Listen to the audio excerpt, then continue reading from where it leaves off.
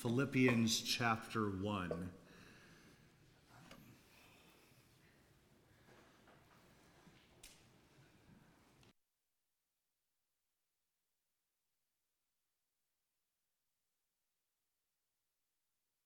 Our text this morning is Philippians chapter 1. Begin reading in verse number 8 as we pick up where we left off last week. For God is my witness, how I yearn for you all with the affection of Christ Jesus. And it is my prayer that your love may abound more and more with knowledge and all discernment, so that you may approve what is excellent, and so be pure and blameless for the day of Christ, filled with the fruit of righteousness that comes through Jesus Christ, to the glory and praise of God. Let's pray. Father, we thank you for the truth that Tom just sang, that we are definitely the reason for Jesus' life on this earth, for his crucifixion. Father, you chose to send your Son not just to remove our sin, but to make us holy, to make us like Jesus. So, Father, I pray that you would help us through the passage today see that as our pursuit, to be like our Savior, Jesus Christ. So, Father, speak to us through your word this morning and help us to live out what you command. In Jesus' name, amen. Our series in Philippians is called The Mind of Christ. We don't need to sit and wonder what God wants from us, because he's told us. He's given us the Word of God. We have the Bible to learn about his desire of holiness for us. And in the book of Philippians, we are given Jesus as the great example as to whom we are to follow. That's Philippians chapter 2 is that theme passage of which we're trying to memorize part of it. If you'd say it with me, the first couple verses of our theme passage, Philippians 2, 5, and 6. Have this mind among yourselves, which is yours in Christ Jesus, who, though he was in the form of God, did not count equality with God a thing to be grasped. And if you're working on it at home alone, go the next couple verses and you'll see how that flows into, these first two verses flow into those, because Jesus came to be our propitiation, to be our sin for us, and to be our example of how we ought to humble ourselves, how we ought to put God's priorities ahead of our own. Last week, we noted the koinonia of the gospel, that very rich and deep Greek word that we often translate as fellowship, that we have to dig a little deeper in, because oftentimes our idea of fellowship is much more shallow than the biblical term implies. Biblical term implies a combination of a relationship and activity. So our fellowship as a church is not just about us belonging to the same group or having the same likes or desires. It's that we have an activity together. We have this ongoing action as the people of God. This week we continue in this introductory prayer that Paul writes out for the Philippian believers as he expresses his love for them, a love that produces a prayer for their growth. And so we'll see today that our big idea is godly people love God's people and seek their growth. So Paul is demonstrating this for us. Paul, as a godly person, loves God's people and is seeking their spiritual growth. So the first thing we're going to see this morning is in verse 8, gospel love cares like Christ. For God is my witness, how I yearn for you all with the affection of Christ Jesus. Paul is is in chains. He's imprisoned. He's not with the Philippian believers. He's unable to show them the love that he has for them in person. And because he can't demonstrate his love, because he's locked up actually for the gospel, it's because of his gospel message that he has been imprisoned. He cannot demonstrate his love for the Philippians as he would like to, but God knows. He says, as God is my witness. God knows, and God will be the proof for the Philippians that they would realize and understand how much Paul really does continue to care for them. He says, God is my witness, how I yearn for you all.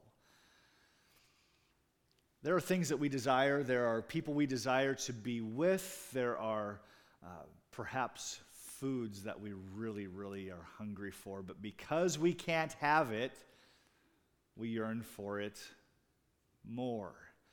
I think I've shared this before. I'm going to share it again. When we lived in Texas, there were no Taco Johns. There weren't any. The only place you could find a Taco John's in Texas is on a military base, and you got to have special permission to get there and go to that. So we didn't have Taco John's. I'm actually not that big of a fan of Taco John's. But when I couldn't have it, I wanted it, right? We long for things that we can't have, and Paul's expressing that. He yearns to be with the Philippians, and he can't be with them. I would love to be with you in person and have this conversation face to face, but I cannot. So he's writing this letter. Love in our culture is primarily viewed as an emotion, something that either you feel it or you don't, and if you feel it for someone, then great, and if you stop feeling it for your spouse, then, well, that's okay too. You can get out of that marriage. We think of our culture, that grand we, thinks of love primarily as an emotion, but in contrast, the love that we see from Paul is more than affection. In fact, the love that the Bible talks about often is more than simply feeling. Now, don't get me wrong, feeling and affection is part of it, but biblical love, this agape as he speaks of here, is a commitment to seek the best for the other, regardless of the other individual's ability to reciprocate. That's biblical love. This is the love of Christ, to pursue the best, pursue what the other needs, no matter how much it costs, no matter the fact that the other cannot love us back in return. This is exactly how Christ loves us. He loves us, even though the love that we return to him at best is weak and feeble by comparison. For God is my witness, how I yearn for you all with the affection of Christ Jesus. He's saying the affection that Jesus has, that's the affection that I have for you. This was written in Greek originally. It was in the Greek culture, and in the Greek culture, their understanding of where your sense of love comes from was the bowels. And so the word he used there is, I have the bowels of Christ. Now, if we were to put that in today's context, we don't think of bowels as the center of our affection, and we're actually glad for that, don't we? We think of the heart as the center of affection. So to put this verse into a more contemporary speak, Paul is saying, Christ's heart for you is my heart for you. The way that Christ's heart beats for you is how my heart beats for you.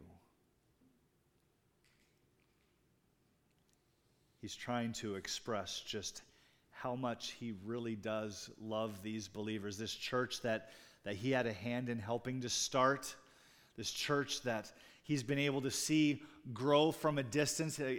Again, he's been gone for a good 10 years from the church, and so lots has changed over the 10 years, and he still has this great affection and compassion for these believers. And so what he's saying is that the love that I have for you is the love that Christ has for you. Well, what is the love of Christ? What is the love that Christ has for these believers? What is Christ's affection and compassion for them? Well, our theme passage actually has a lot to say about that. We read, do some of you have the first two verses memorized?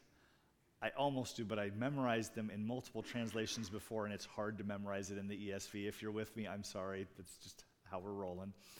But the next few verses in that theme passage, verses 6 and 8, tell us how Jesus loved us. He emptied himself for us, setting aside the glories of heaven so that we might have salvation. It said by taking the form of a servant, he left his position as being right at the right hand of God the Father to become fully man while retaining his full godness, if you'll excuse my grammar there. He became a servant. The ruler of all creation came to be a servant for mankind, and being born in the likeness of men.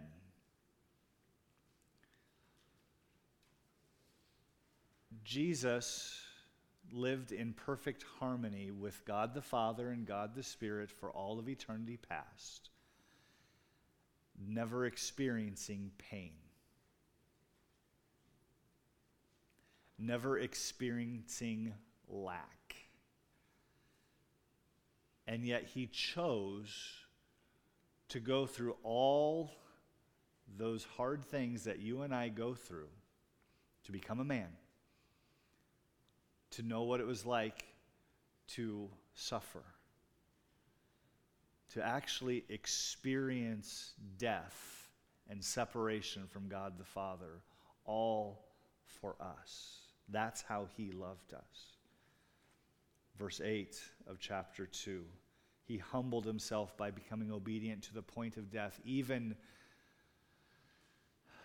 the most cruel kind of death, the death on the cross.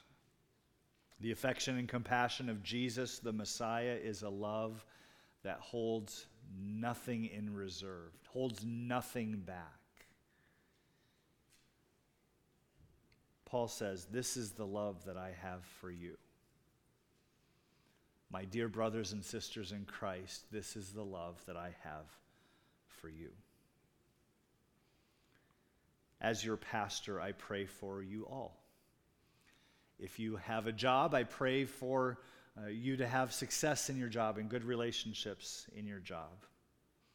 If you're a farmer, I pray for safety, and I pray for the weather. I pray for a good crop for you. For the homemaker, I pray for you to have serenity while living inside your vocation. That can be hard. For those of you who have health problems or are otherwise weak, I pray for you to have strength and healing. All of those are good things to pray for one another. But more pressing than any of those needs, I pray that God would do his good work in your life. And sometimes that prayer request conflicts with the other prayer requests, doesn't it? Because for God to have his perfect work in your life, your work at the life that you have at your job, your vocation, isn't always going to go easy. If God's going to have his work in your life, he's going to increase your faith. So that might mean for the farmer that the weather is just going to be awful. And for the business owner, it might mean that you're going to have a hard time getting supply. That's really happening right now, isn't it? You're going to have a hard time with sales or other hardships that come into life. For God to have his work in your life, he might have to keep you from having your optimum health and strength.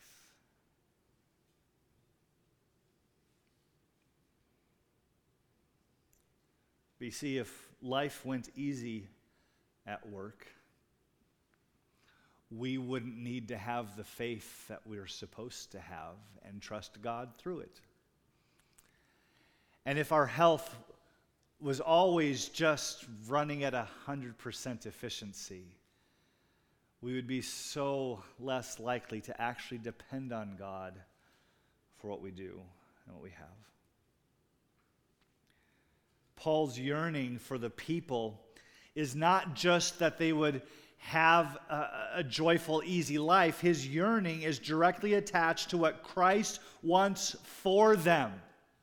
And that puts a completely different spin on things, doesn't it? Because what we want for ourselves and what we want when we're being kind, what we want for others is the good life. God doesn't promise that. In fact, he promises the opposite. He promises that life will be hard, but that he will stick with us through those hardships.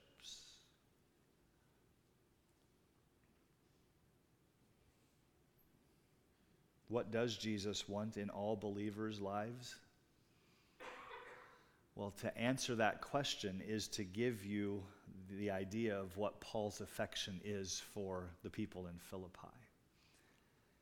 And we'll see that played out in the next few verses. So gospel love cares like Christ. Secondly, gospel love seeks growth. Verse 9, and it is my prayer that your love may abound more and more. So the first element that Jesus wants for our lives and Paul expresses for the lives of the Philippians is that we would love. That selfless love, that agape love that we've been talking about. In John chapter 13, verses 34 and 35, Jesus expresses to his disciples, remember this is just before he's to be crucified, so this is some of the last teachings that he gives to his disciples. In John 13, verse 34, he says, a new commandment I give to you, that you love one another just as I have loved you. And then he basically repeats it in reverse order in the next verse. By this all people will know that you are my disciples if you have love for one another. If we understand that word love to be this selfless love, he's saying to his disciples, I have selflessly loved you. You are to now selflessly love one another. And when you selflessly love one another, the world will see that selfless love, and they will know that you are my disciples. Here in Philippians 1, Paul is in essence repeating this command from John 13. But he gives it an additional emphasis. He says, it's my prayer that your love may abound more and more. That word abound, to be in excess, to be overflowing, to be otherwise more than normal expectations. The word abound by itself is a superlative, to have the most amount of overflowing of love that you can have. But then Paul pairs that superlative with more and more. So if a superlative, it would be like the word best. Can you get better than best? No, it's the best. But Paul says, I want it to be the best and more of the best. I want your love to abound, to be as full as it can be and overflowing, and keep growing more and more. So there's a threefold redundancy here as Paul expresses his prayer for the believer's love to grow and to continue to grow, to be excessive, to be unnatural, to be supernatural in its growth, and to never diminish. Believers, love each other and keep loving each other more and more and more. Love God the Son more and more and in greater ways. Love God the Father. Love the Spirit. Go at it with this love and never back down. Live your life with a life centered in God's love and emulate that more and more. It's my prayer that your love would abound more and more, verse 9, with knowledge and all discernment. We're going to see here the second part of verse 9 through verse 11 that gospel love centers on spiritual maturity. Gospel love cares like Christ cares. It seeks growth, and it centers on spiritual maturity. So the next elements that Jesus wants in all believers that Paul prays for is knowledge and discernment. Knowledge is information. We can't possibly grow in Jesus Christ if we don't have the information to know how, right? Discernment is having a right and clear understanding of that information. A right and clear understanding of that information that leads to right choices. Now, that's not a dictionary definition, but I think it's a good working definition of how Paul is using that word in this passage. That we would understand what we ought to know about God, about Jesus Christ, about His church, and that we would make right choices as a result of that knowledge. Well, to what end? Is this knowledge and discernment so that we might understand money better and make better retirement investments? No, of course not. Is this knowledge and discernment about health so that we can judge what foods would be best for us and what we should avoid? No. This knowledge and discernment has a desired end. Verse 10, so that, very key words here, so that, I want you to grow in love and knowledge and discernment, so that you may approve what is excellent and so be pure and blameless for the day of Christ. Verses 10 and 11 are packed full of elements that Jesus wants to be exhibited in all believers and for which Paul prays. It says that you may approve what is excellent, to decide on excellence according to God's standard. All over Scripture, we find that God's people are to stand in contrast to the society around them, and this is no different. Now, it's not that the world doesn't have some form of excellence. It does. That phone that you reliably communicate on with people, you might even be texting each other here in the building, but you can talk to people all around the world quite reliably. That's evidence of excellence in the world, is it not? Or that salad you have sitting in your refrigerator that hasn't gone all wilty yet because the refrigerator keeps it at a constant 40 degrees temperature, relies on the electrical infrastructure in your house to be excellent and functional, and relies on the electric grid to get it to your house, and relies on producers to produce electricity through coal power and gas power and wind power, however it comes. All that has to be excellent in order for that salad to stay good, right? So the world has some form of excellence in some things, and we're thankful for it. That's not what he's talking about here. We're not talking about a quality of a job well done. We're talking about the moral quality of excellence. Approving what is excellent is about pursuing qualities and actions that God calls excellent. Here's one way that we approve excellence as God's people that stands in contrast to much of our culture today. God created male and female, and He called it good. That shouldn't stand in contrast to society. That should be self-evident. And yet here we are. Approving what is excellent is looking at the basic unit of family that God created. He created a man and woman, and He created the relationship of husband and wife.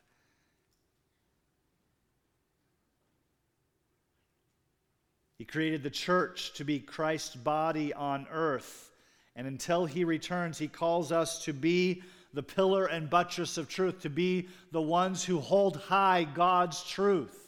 That is pursuing God's excellence, championing His truth, being, as people of God, being about His work. That is pursuing His excellence. So this knowledge and discernment that we should be increasing in is seeing and approving of things the same way God does. Not necessarily the same way other people do.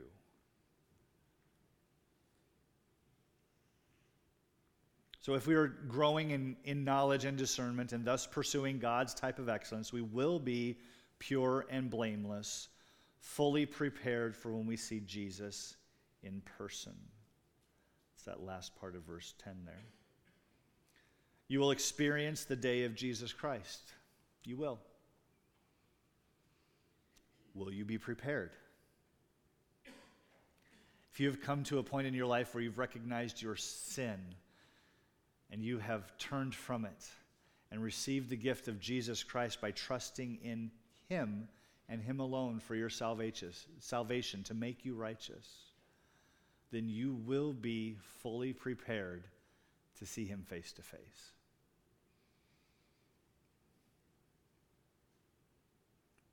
Our job, in the meantime, is to continue growing in holiness so that the way we act matches the way Jesus says we are. Right? See, Jesus declares us righteous and holy. When we come to Him in faith, by His sacrifice, we are declared righteous and holy. It's on us then to grow in actually acting that out, living holy lives, because you can be made holy and still act like a sinner. Your car has warning lights. Depending on how old your car is, if you have a car new enough, you have a warning light that yells at you constantly if you don't put your seatbelt on. Come on. It's a little bit annoying. Or if you run out of windshield washer fluid, you have a little warning light telling you that you need to refill. There's this other light. It's the engine light. And maybe it says check engine. That's always odd because every time I open the hood, there it is. That check engine light doesn't really mean anything, does it? It comes on and you don't know why. Until you get someone with a reader to plug it in and tell you why. It might be something very simple like you've got an oxygen sensor not working very well. So you'll burn a little bit more gas. Otherwise, your car's going to run fine. But when that check engine light is flashing, you pull over and you stop. Because that means there's something very, very, very, very wrong. And you're going to do some expensive damage to your engine. That was free. If your engine light is flashing, just don't drive it home. If you are not growing in holiness, that's not the annoying seatbelt light or the doesn't really matter check engine light. That is the check engine light flashing at you. That is, there is something dramatically wrong in your spiritual life if you are not seeing some growth over time.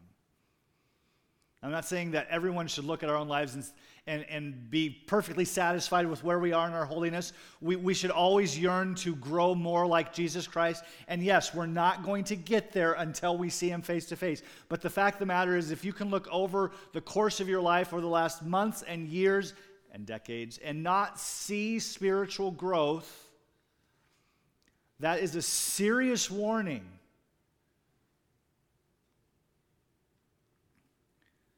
Because God's desire for us, verse 11, is that we be filled with the fruit of righteousness that comes from Jesus Christ. And if Jesus Christ is in you, if the Holy Spirit has taken you because you've surrendered in faith to Him, and the Holy Spirit has come and lived in you, and there is no fruit production,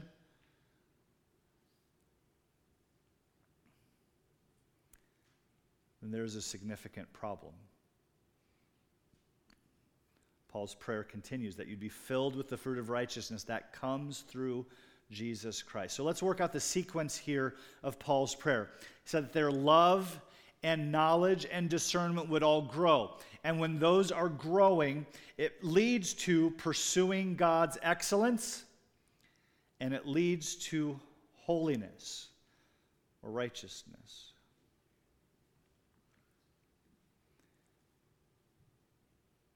coincides here with the realities of verse 11, being characterized as righteous,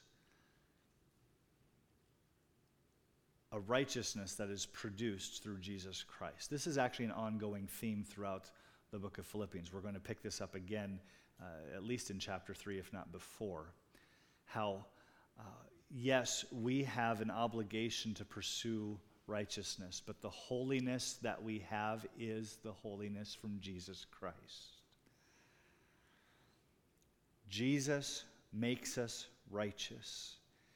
And then we pursue acting and thinking and speaking rightly.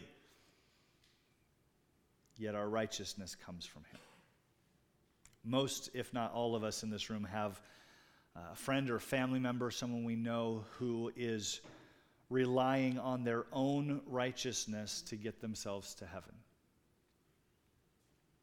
Many people who claim no religion, when pressed with the question, well, if there really is a God, why do you think God would give you eternal life or let you into heaven? And they would respond something along the lines that, well, I'm good enough. Or my good deeds outweigh my bad deeds, so I'm okay. It's a normal way for people to think. So it's very common for people to think that way. Adam and Eve did. They listened to the serpent and ate of the tree of the knowledge of good and evil, even though God told them not to, and they believed that they could fix it with God because they knew something was wrong. They thought they could fix it by sewing together some fig leaves and covering their nakedness. The root of the lie the devil told Adam and Eve echoes in the hearts of mankind today. The serpent told Eve that it would be okay, that they could do what they want. And so today, people live as though they are okay with God, even though they go against God's clear commands. The only righteousness that saves is a righteousness that comes from Jesus Christ. And Paul concludes verse 11 with the phrase, to the glory and praise of God. A righteousness that is rooted in us is not to make us proud, not to help us say, look at me, I'm living for Jesus, you should do so also. No, it's not about that at all. It's that we might bring praise and honor and glory to Jesus Christ. What does it mean to praise and glorify God? My knee-jerk reaction to that question would be music. Maybe that's because I'm musical. But we have many songs that uplift the nature and stature of God, that proclaim his goodness and greatness, and music really, good gospel praise songs are not a wrong answer to that question. We think of what it means to praise and glorify God. We think of saying things like, praise the Lord. And does that bring glory and praise to God? Yeah, it does. Maybe we think of reading passages of the Scripture that honor God. But the Scripture tells us right here in today's passage that we praise and glorify God by growing in knowledge and discernment and holiness, being filled with Christ's righteousness. Yes, singing and saying, reading things can bring glory to God. But none of those will bring glory to God if our righteousness is lacking, if our godliness is lacking. We praise and glorify God by growing in these character qualities that he lays out for us today. Paul loves the Philippians, and because he loves them, he wants to see them grow in Christ. That is our pattern. God's people love God's people and seek their growth. So if we are going to be the godly people that we ought to be and that we desire to be, then we should be seeking godly growth not only in ourselves, but in others. And that is the highest form of love that we can seek for them. Do you love God's people? Is that love being shown in your desire to see them grow in Christ? It's our challenge for today. It's our example through Paul today. Let's go out and live it. Father, thank you for your word. Help us to pursue godliness personally. Help us to pursue godliness for others. Father, that we'll be able to express that in countless ways. But help us to show our love for one another by not neglecting to do good for them, as an example. Help us to demonstrate our love for one another by not allowing each other to remain in sin. When we see sinful habits and tendencies, that we help them break free of that.